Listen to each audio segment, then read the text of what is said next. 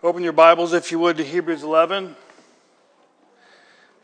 I want to continue our discussion about faith, which we began as we looked at John 6 a few weeks ago, where Jesus said that the work of God was to believe on Him,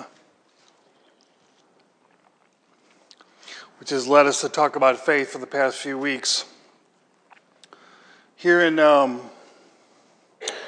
Hebrews, what did I say? What chapter? 11 and 12. Okay, go to Hebrews 10. We're going to get into 11, but let's begin with the very end of 10. Paul says in verse 35, therefore, of Hebrews 10, therefore, do not cast away your confidence, which has great reward. For you have need of endurance, so that after you have done the will of God, you may receive the promise. For yet a little while, and he who is coming will come and will not tarry. Amen. Now the just shall live by faith. Or some versions may say, my just one, the just, shall live by faith. And if anyone draws back, my soul has no pleasure in him. But we are not of those who draw back to perdition, but of those who believe to the saving of the soul. I want to talk today about living by faith. This statement here in Hebrews about the just living by faith is actually from Habakkuk chapter 2, and it's also quoted by Paul in Romans 1 when he's before he gives his exposition of the gospel. So it's quoted 3 times in scriptures, which is important. It tells me it's an important concept, living by faith. What does living by faith mean? Let me read a brief quote to you by Charles Hodge. He says this. He says, living by faith. Life includes all our activity as rational, moral, and religious beings. Did you get that?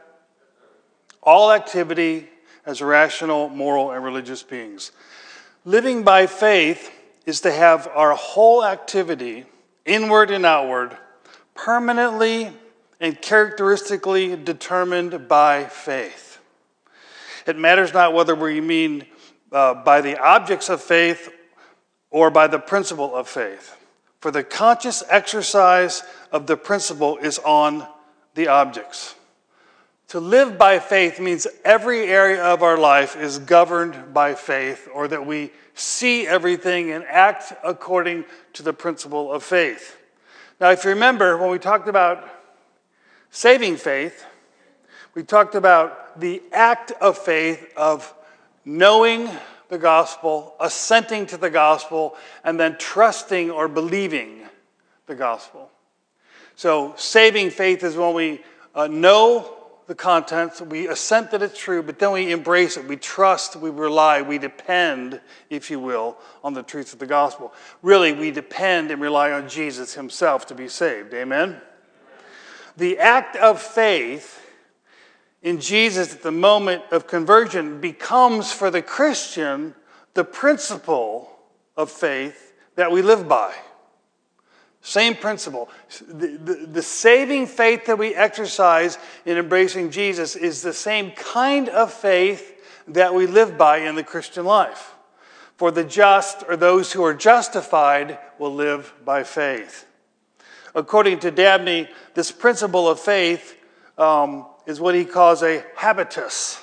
That is, it's a habitual disposition. It's a constant attitude that abides and guides. It is what Paul refers to as the spirit of faith. So we get saved by faith, and we live by faith, and Hebrews even speaks of those who die in faith. So we don't just believe in Jesus at the moment of conversion and then not live by faith.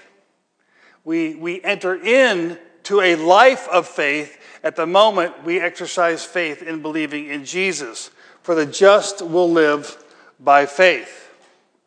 So we are not only saved past tense by faith, but we live present tense by that same faith.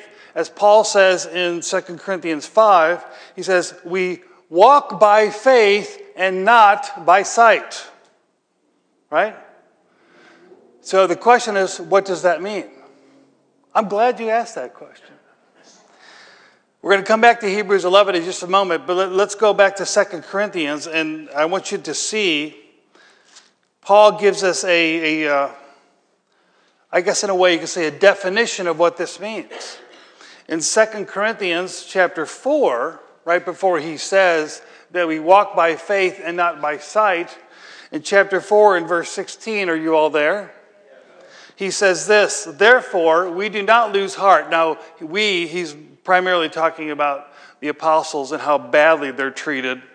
He's talking about his struggles and the trials and all the things he's going through. He says, therefore we do not lose heart in spite of this. Even though our outward man is perishing, yet the inward man is being renewed day by day. For our light affliction, I love that. If you read Paul's life, you think that's not a light affliction. That's heavy-duty affliction. But seen through the eyes of faith, it was a light affliction, right? For our light affliction, which is but for a moment, is working for us a far exceeding and eternal weight of glory. While we do not look at the things which are seen, but at the things which are not seen. For the things which are seen are temporal, but the things which are not seen are eternal. This is what Paul means by walking by faith. It's a pretty good definition.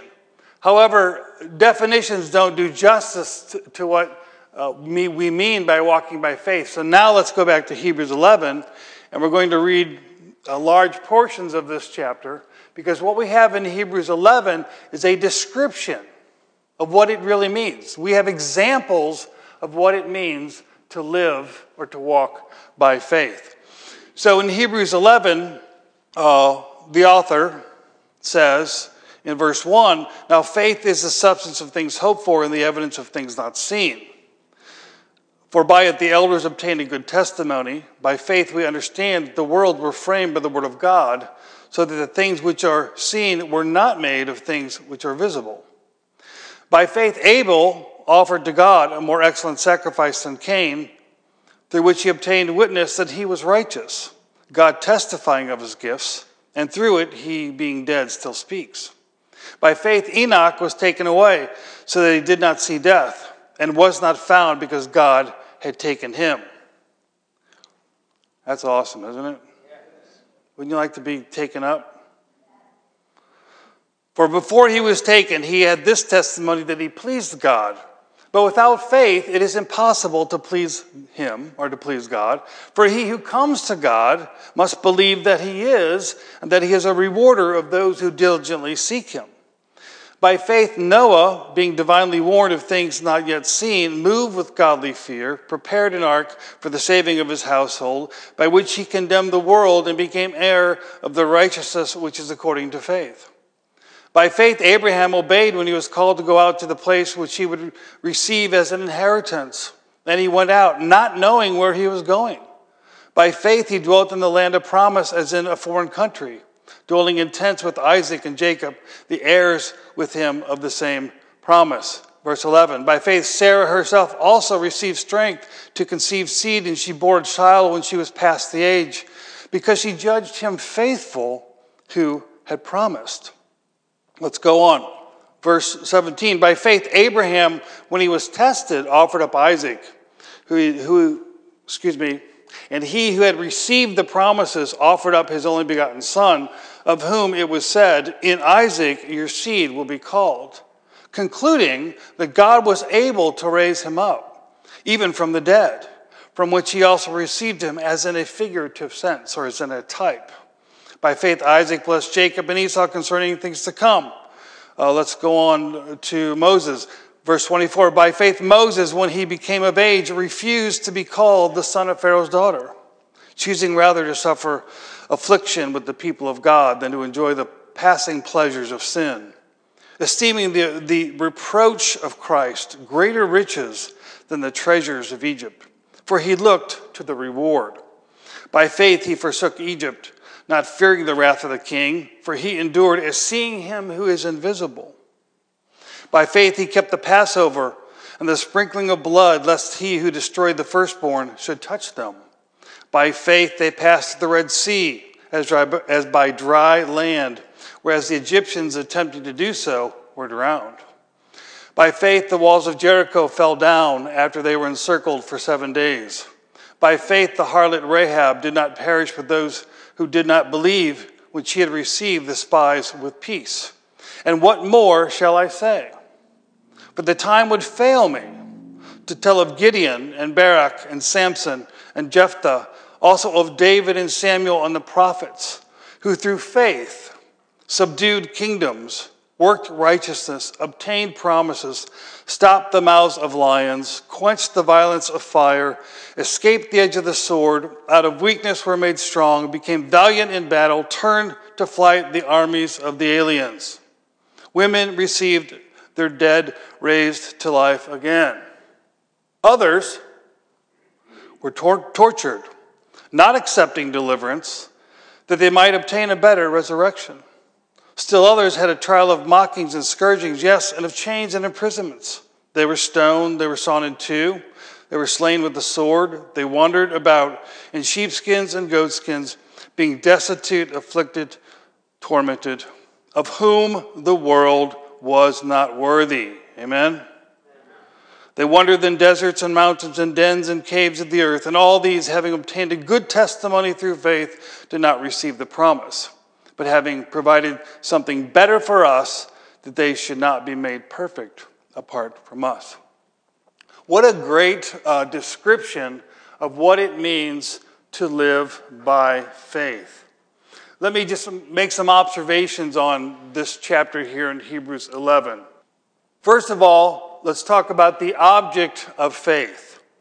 When we talk about faith in the Christian life, the object of our faith fundamentally is God and His Word. Amen? God and His Word. Verse 3, for by faith we understand that the worlds were framed by the Word of God. By the Word of God. Here it says in verse 7 that Noah, when he was divinely warned, moved with godly fear. In other words, God spoke, he responded to God's word. Abraham was called by God's word. He responded to God's word. The foundation of our faith is God and His word. As I pointed out last week, we can have a whole lot of faith, but if it's in the wrong object, it's not biblical faith, right? We can be sincere and sincerely wrong. I remember when I was a young believer, I got my heart broken. I was in love with a young lady, and she decided that she didn't want to risk marrying somebody who might go into the ministry. And so, but I had convinced myself that it was God's will that I marry this person. But I don't have a word from God on that. But I convinced myself. And even after she got married, I was still convinced I was going to marry her. I was so convinced I prayed for her husband to die so I could marry her.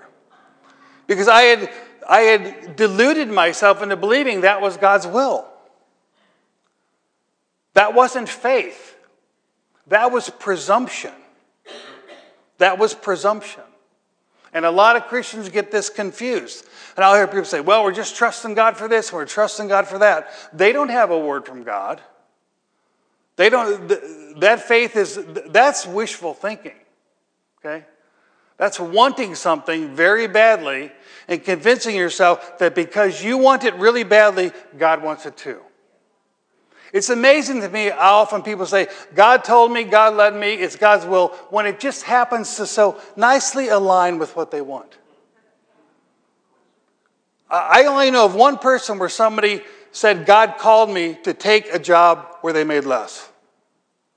It's always God's leading me to take the better job. He's always leading me to get the bigger house, to get the nicer thing. Why is that? Because we are convincing ourselves that God wills what we want. But God wills what God wills. And it's revealed in His Word. That's the foundation of our faith. Thus saith the Lord. Amen? Thus saith the Lord. That you can stand on. Why? Because the object of our faith being God and His Word, it equally means our faith is based upon God and His attributes. God does not lie. Amen? I love this passage in Titus, if you want to go there. In Titus, Paul says, he refers in chapter 1, verse 2, of the hope of eternal life, which God, who cannot lie, promised before time began. It's beautiful in the original, because in the original it reads like this: the unlying God. In hope of eternal life, which the unlying God promised before time. It's not that He cannot lie. It's who He is, the unlying God. Because He is truth. Right? And being truth, He is equally faithful. God cannot utter a word and break that word. He can't do that, because to break one's word is to lie. See, we think of lying as deceiving. Intentionally deceiving. Well, that's one form of a lie. But if you promise and break the promise, that's a lie too. And so God, if God gives the word, because God is true, He cannot break His own word. He cannot lie. He must fulfill His promise. Now, granted, some promises are conditional. Some promises have an if clause. If you do this, or if you exercise faith, I will do this. But if God speaks, He cannot break His word, or otherwise He would be the lying God, which He is not. Amen? To trust and to believe means our hope and our faith is resting on nothing less than God in all of His glorious attributes. His veracity, His faithfulness, His ability, right? Even back here in Hebrews, it says when Sarah believed God in 11:11, it says she did this. Why? Because she judged God faithful who had promised. That's why she believed. God gave a promise, and because of who God was, not because of the content of the promise. Anybody hearing me? Because we learned in Romans 4 that the content of the promise was so overpowering that it says Paul did not stagger in unbelief. In other words, it was such a profound, weighty, unbelievable promise that the only way that they could believe is by looking at the author of the promise. And if God said it, it must be true because of who God is. And God is faithful. He does not lie. He always keeps His word. So Sarah believed because she judged God faithful, and He's the one who promised. It says here that Abraham believed, in verse 19, concluding that God was able to raise up His son. There's another attribute of God, His power and His ability. So when we think about faith in the Christian life, we have to understand that the foundation of our faith is God Himself in all of His attributes. And the more you ponder it, the more you realize what a grievous sin unbelief is. Because sin says God is a liar. Unbelief says God is not able, He's not powerful. Sin says God is not wise. Sin says God does not know all things. Unbelief's a grievous sin. Faith is an affirmation of God's character in all of His glorious attributes. Amen? That's the foundation of our faith. God Himself and His promises, His word. But I also want to point out that when we think about the object of our faith, we also are talking about the realm of the unseen. That's what Paul talks about in 2 Corinthians 4. We don't look at the things seen, we look at the things that are unseen. Don't look at the things temporal, we look at the things that are eternal. We see the same thing here in Romans 11. In Romans 11, notice verse 7, regarding Noah, it says, by faith, Noah, being divinely warned of things not yet seen, moved with godly fear. Now, some people think that not yet seen means it's simply that it hadn't happened yet. God warned him about something that hadn't happened yet, and it may mean that. But also some believe that at the time of Noah, in fact, the atmosphere of the earth was very different than it is now. It was like a greenhouse. And that, in fact, it didn't rain then. That everything was watered through dew. Okay? And so if God says, no, there's going to be a flood, it's going to rain, there's going to be a flood, and there's going to be, what's rain? What's the flood? Things not yet seen. Things not understood. At least from a human perspective. Yet he moved with fear. So God makes promises of things that we may not understand, things that we don't see because he's promising something regarding the future, or maybe something we've not seen because we've just never seen it before. But that doesn't mean it's not possible.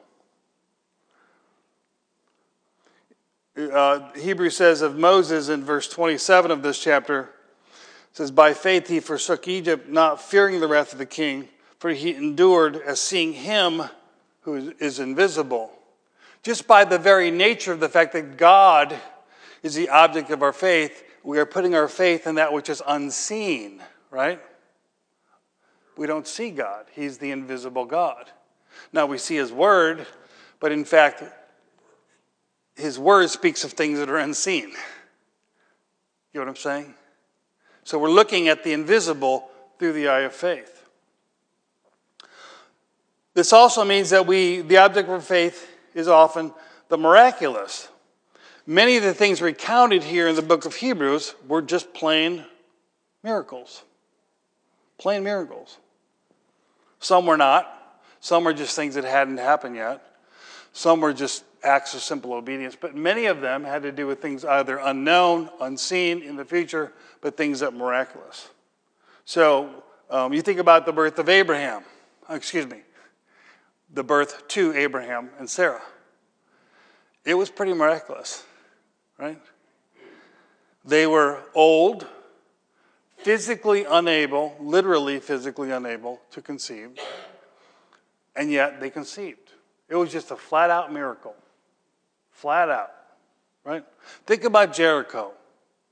Now, have you ever read the story about, we won't take the time, you ever read the story about the Jericho?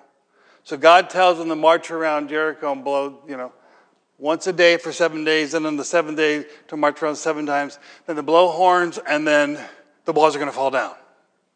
I don't know about you, but that would be a rough one. You ever watch some of these History Channel things about Bible stories?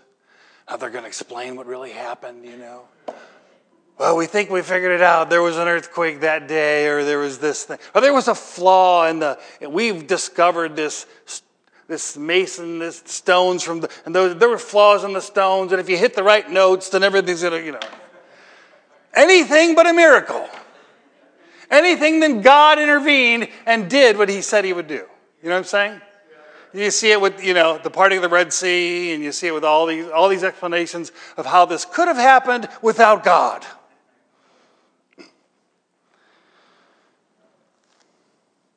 I think sometimes unbelievers have more faith than believers.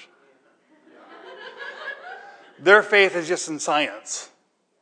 How many articles do you see when you scan the headlines? Science says. Science says.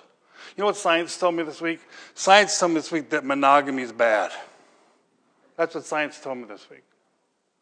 Pretty much, if you add up all the headlines about what science says, you're basically going to find out science tells you everything in the Bible is not true. That's what it comes down to. Science says.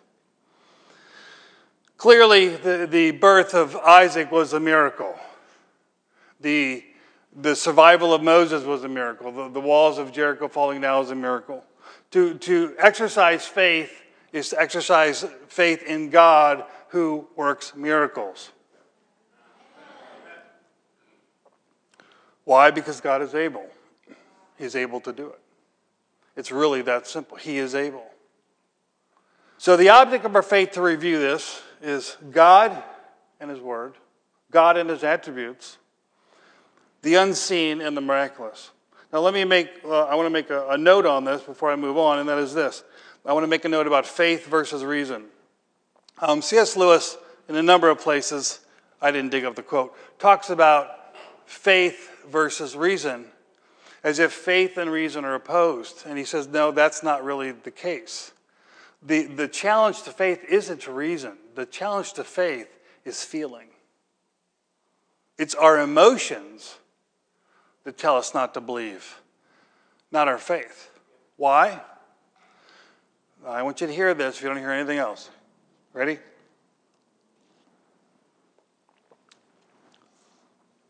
When you calculate what is possible, you have to include God in the calculation. And very often we look at a situation, we say this is possible and this is possible, but the problem is we're leaving God out of the equation. Well, that's never going to happen. No, that won't happen. No, that can't happen. Well, not if you leave God out of the equation. But once you add God into the equation, and if you add the God of the Bible with His attributes into the equation, well, that changes the entire formula, doesn't it? Doesn't it? And that which appears impossible is surely possible now. I've told you the story before. I was talking to a couple a number of years ago about their finances. I said, well, why don't we pray that your husband gets a raise? Before I had the words out of my mouth, she said, that will never happen. And I said, well, yeah, you're right. It won't now. Because you have absolutely no faith. No faith at all. If you say that will never happen, or I can't do that, or that will never occur, then you're leaving God out of the equation. That's the problem. That's not faith. That is unbelief. I know. You're a realist. I get it. I understand. But if you're a biblical realist, you can't leave God out of the equation. Because God is the most important fundamental element in the equation. He is the digit you begin with. You begin with God and then you calculate out. You don't leave God out. Say, well, that will never happen. I've seen God do amazing things. Amazing things.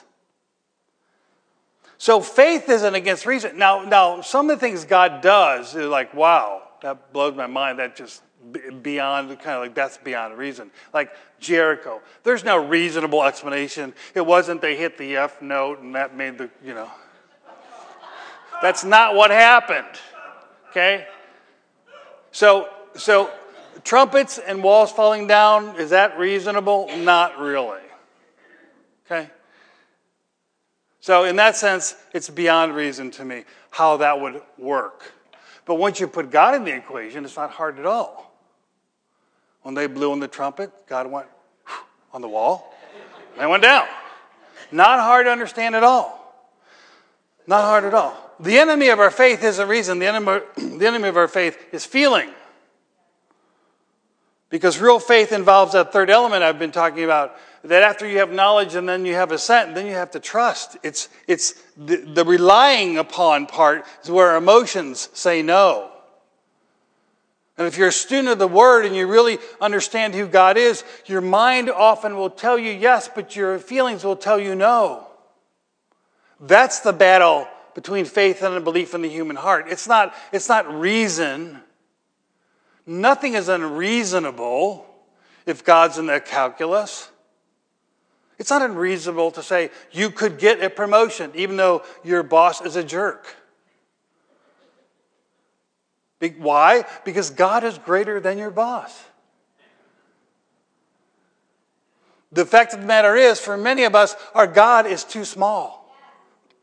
a little bitty God, a little bitty idol that we put up. He's littler than our boss. He's littler than the corporation. He's littler than this situation. He's littler than that situation. A little bitty God. And we say he's the Lord of Lords. That means he's the Lord of everything. Everything. Do you understand what that means? Every situation, every power, every dominion, every boss, every corporation, every country. He is greater than and is Lord over. We cannot say such and such is not possible unless it's a violation of God's character. Unless it's a violation of his direct word. But many of the things that we say are statements of unbelief because we're leaving God out of the equation. God is abundantly able to do exceedingly, abundantly above everything you think or ask. That's the Word of God. I just quoted the Word of God. Can anybody else clap for the Word of God? That's the Word of God, not my word. Not my word, God's word. Beyond what I can think of some pretty crazy things. I can think of some awesome things. God is able to do even beyond that. Pretty awesome, huh? And of course, this leads into the whole discussion about does God work miracles today? Let me just ask you a question. Are you a Christian? Raise your hand. Some people haven't raised their hands. We have some non-Christians back there. See, Steve Sanders isn't saved. Lisa's not saved. We finally got the confession, guys. If you're a Christian, you've been born again, so you have experienced the miracle. To take a wretched sinner like myself to pray from head to toe, as the Word of God says, and then to transform that person into someone that loves his wife and loves and nurtures his children and loves God and his Word and God's people is a fantastic miracle. Fantastic miracle. So if you're really a Christian, you not only should you believe in miracles, you should believe in miracles because you are one. But let me ask another question to you Christians. Do you ever pray? I want to see hands. All right, Steve prays. He's not saved, but he prays. No, I'm just kidding. Okay, Mike Kumrell doesn't pray, but Steve... All right, he's got it. Okay, he was hugging his wife over there. Okay, I just want you talk about reason. Okay, you with me? Are you following me? I'm not sure why you pray. Now, there's different kinds of prayer, right? You can just spend time with God and say, hey, God, how's it going today? I'm doing good. I like the weather today, thanks. You know, one of those kind of prayers. You can have confession. You confess your sin. That's prayer. You can worship. That's prayer. Just praise Him. But if you ever ask God for anything, you are asking for a miracle. You understand? Do you understand? If you're asking God for anything, you're asking for divine intervention into your life. Or divine intervention into somebody else's life. You're asking something in the natural order to be altered for your benefit. That's a miracle. Now, I'm not talking about all the crazy things that people do, you know, the various ministries that are out there, you know, come to our thing, pay $500 and you'll get healed and all that. I'm talking about the reality of the fact that God is alive and He works in the lives of His people. And if I didn't believe that, I would never utter a prayer. What is the point of asking God for things if I don't believe He'll answer? And if I do believe He's going to answer, that's crazy when you think about it. that the God of the universe is going to pause for a moment while you're talking to him? Like, okay, I'll intervene in this vast machinery of the universe because you've spoken to me. And I'll do it in such a way that it accords with all the other billions of prayers I'm hearing. And also it will accord with my eternal plan. Man, that's a miracle. One prayer getting answered is a miracle. And yet he answers millions and millions and millions and millions all the time. Of course we believe in miracles. If we didn't, we couldn't pray. Well, there's a whole lot more I'd like to say, but we don't have time, and I don't want to go long again. I went long last week. But I would like to quote this scripture. Go to, and we'll pick this up at a later date. Go to Matthew chapter 17. Matthew 17 is the account of the Transfiguration. You're all familiar with that, right? Jesus goes up to the mount with, is it Peter and John? Peter and James. Peter, James, and John. Got them all. He's transfigured. He's shining. He's in his glory, if you will. He's having a conversation with, and then Moses and Elijah appear. That would be an awesome meeting, wouldn't it? Yeah. Jesus, Moses, Elisha, Peter, James, John, and you. That'd be cool. That's a Bible study. That's a life group. A lot of life there, baby. So the story of the account, I should say, because story sounds like fiction. It's not. The account of the Transfiguration is given. And so Jesus' glory, and then we see Moses and Elijah appear, this bright light, shining light, and then God the Father speaks from heaven. This voice comes. He says, "This is my beloved. Listen to him or hear him." Pretty heavy stuff, right? And then it's immediately followed with this story of this child who's got a demon problem. And his disciples couldn't cast the demon out. So Jesus comes down, and it says in verse 18 of 17, it says, Jesus rebuked the demon, and it came out of him. The child was cured from that very hour. Then the disciples came to Jesus privately and said, why could we not cast them out? And Jesus said, because of your unbelief. Or your version might say, little faith. Lack of faith. For surely I say to you, if you have faith as a mustard seed, I think unbelief is a better translation actually than little faith, because he just says, if you have faith like a mustard seed, the point of the mustard seed is that's little, right? Little. He's saying really you only need a little faith. If you have faith as a mustard seed, you will say to this mountain, move from here to there, and it will move. And nothing will be impossible for you. These are the words of Jesus to his church. They are staggering words, are they not? Staggering words. And the weight of it feels very heavy if you put the emphasis on our faith. But that's not what Jesus does. He puts the emphasis on the object of our faith. Because he says our faith only has to be like a mustard seed, as long as our faith is in God. It's the object of our faith that matters. Right? It's the object of our faith. But we must use it. Faith must be exercised. Just like when someone gets saved. As I've said many times, I have led many Christians to Jesus. That is, from assent to trust. It's not enough to say God is able as a general proposition. It's not enough to say God is faithful as a general proposition.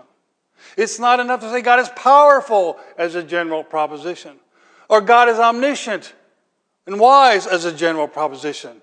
Faith means now, in this moment I am standing in, confronted with this mountain, now God is able.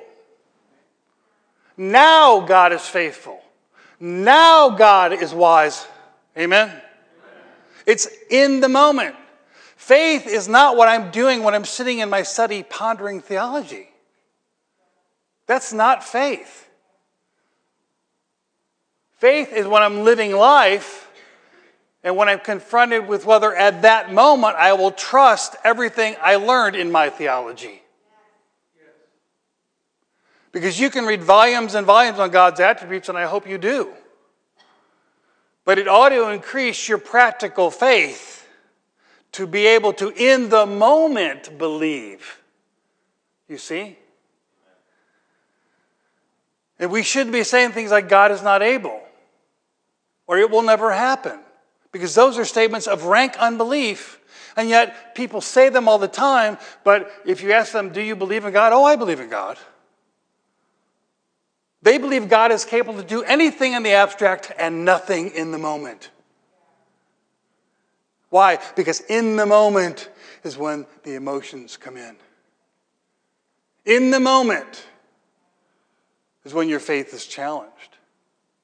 In the moment is when you feel weak or confused or in the dark. In the moment is when Satan will attack you. So we must believe God in the moment, whatever that moment is for you. A moment of sickness, financial trial, loss, heartache, betrayal. We must believe God in the moment. Amen? And if you've never seen a miracle,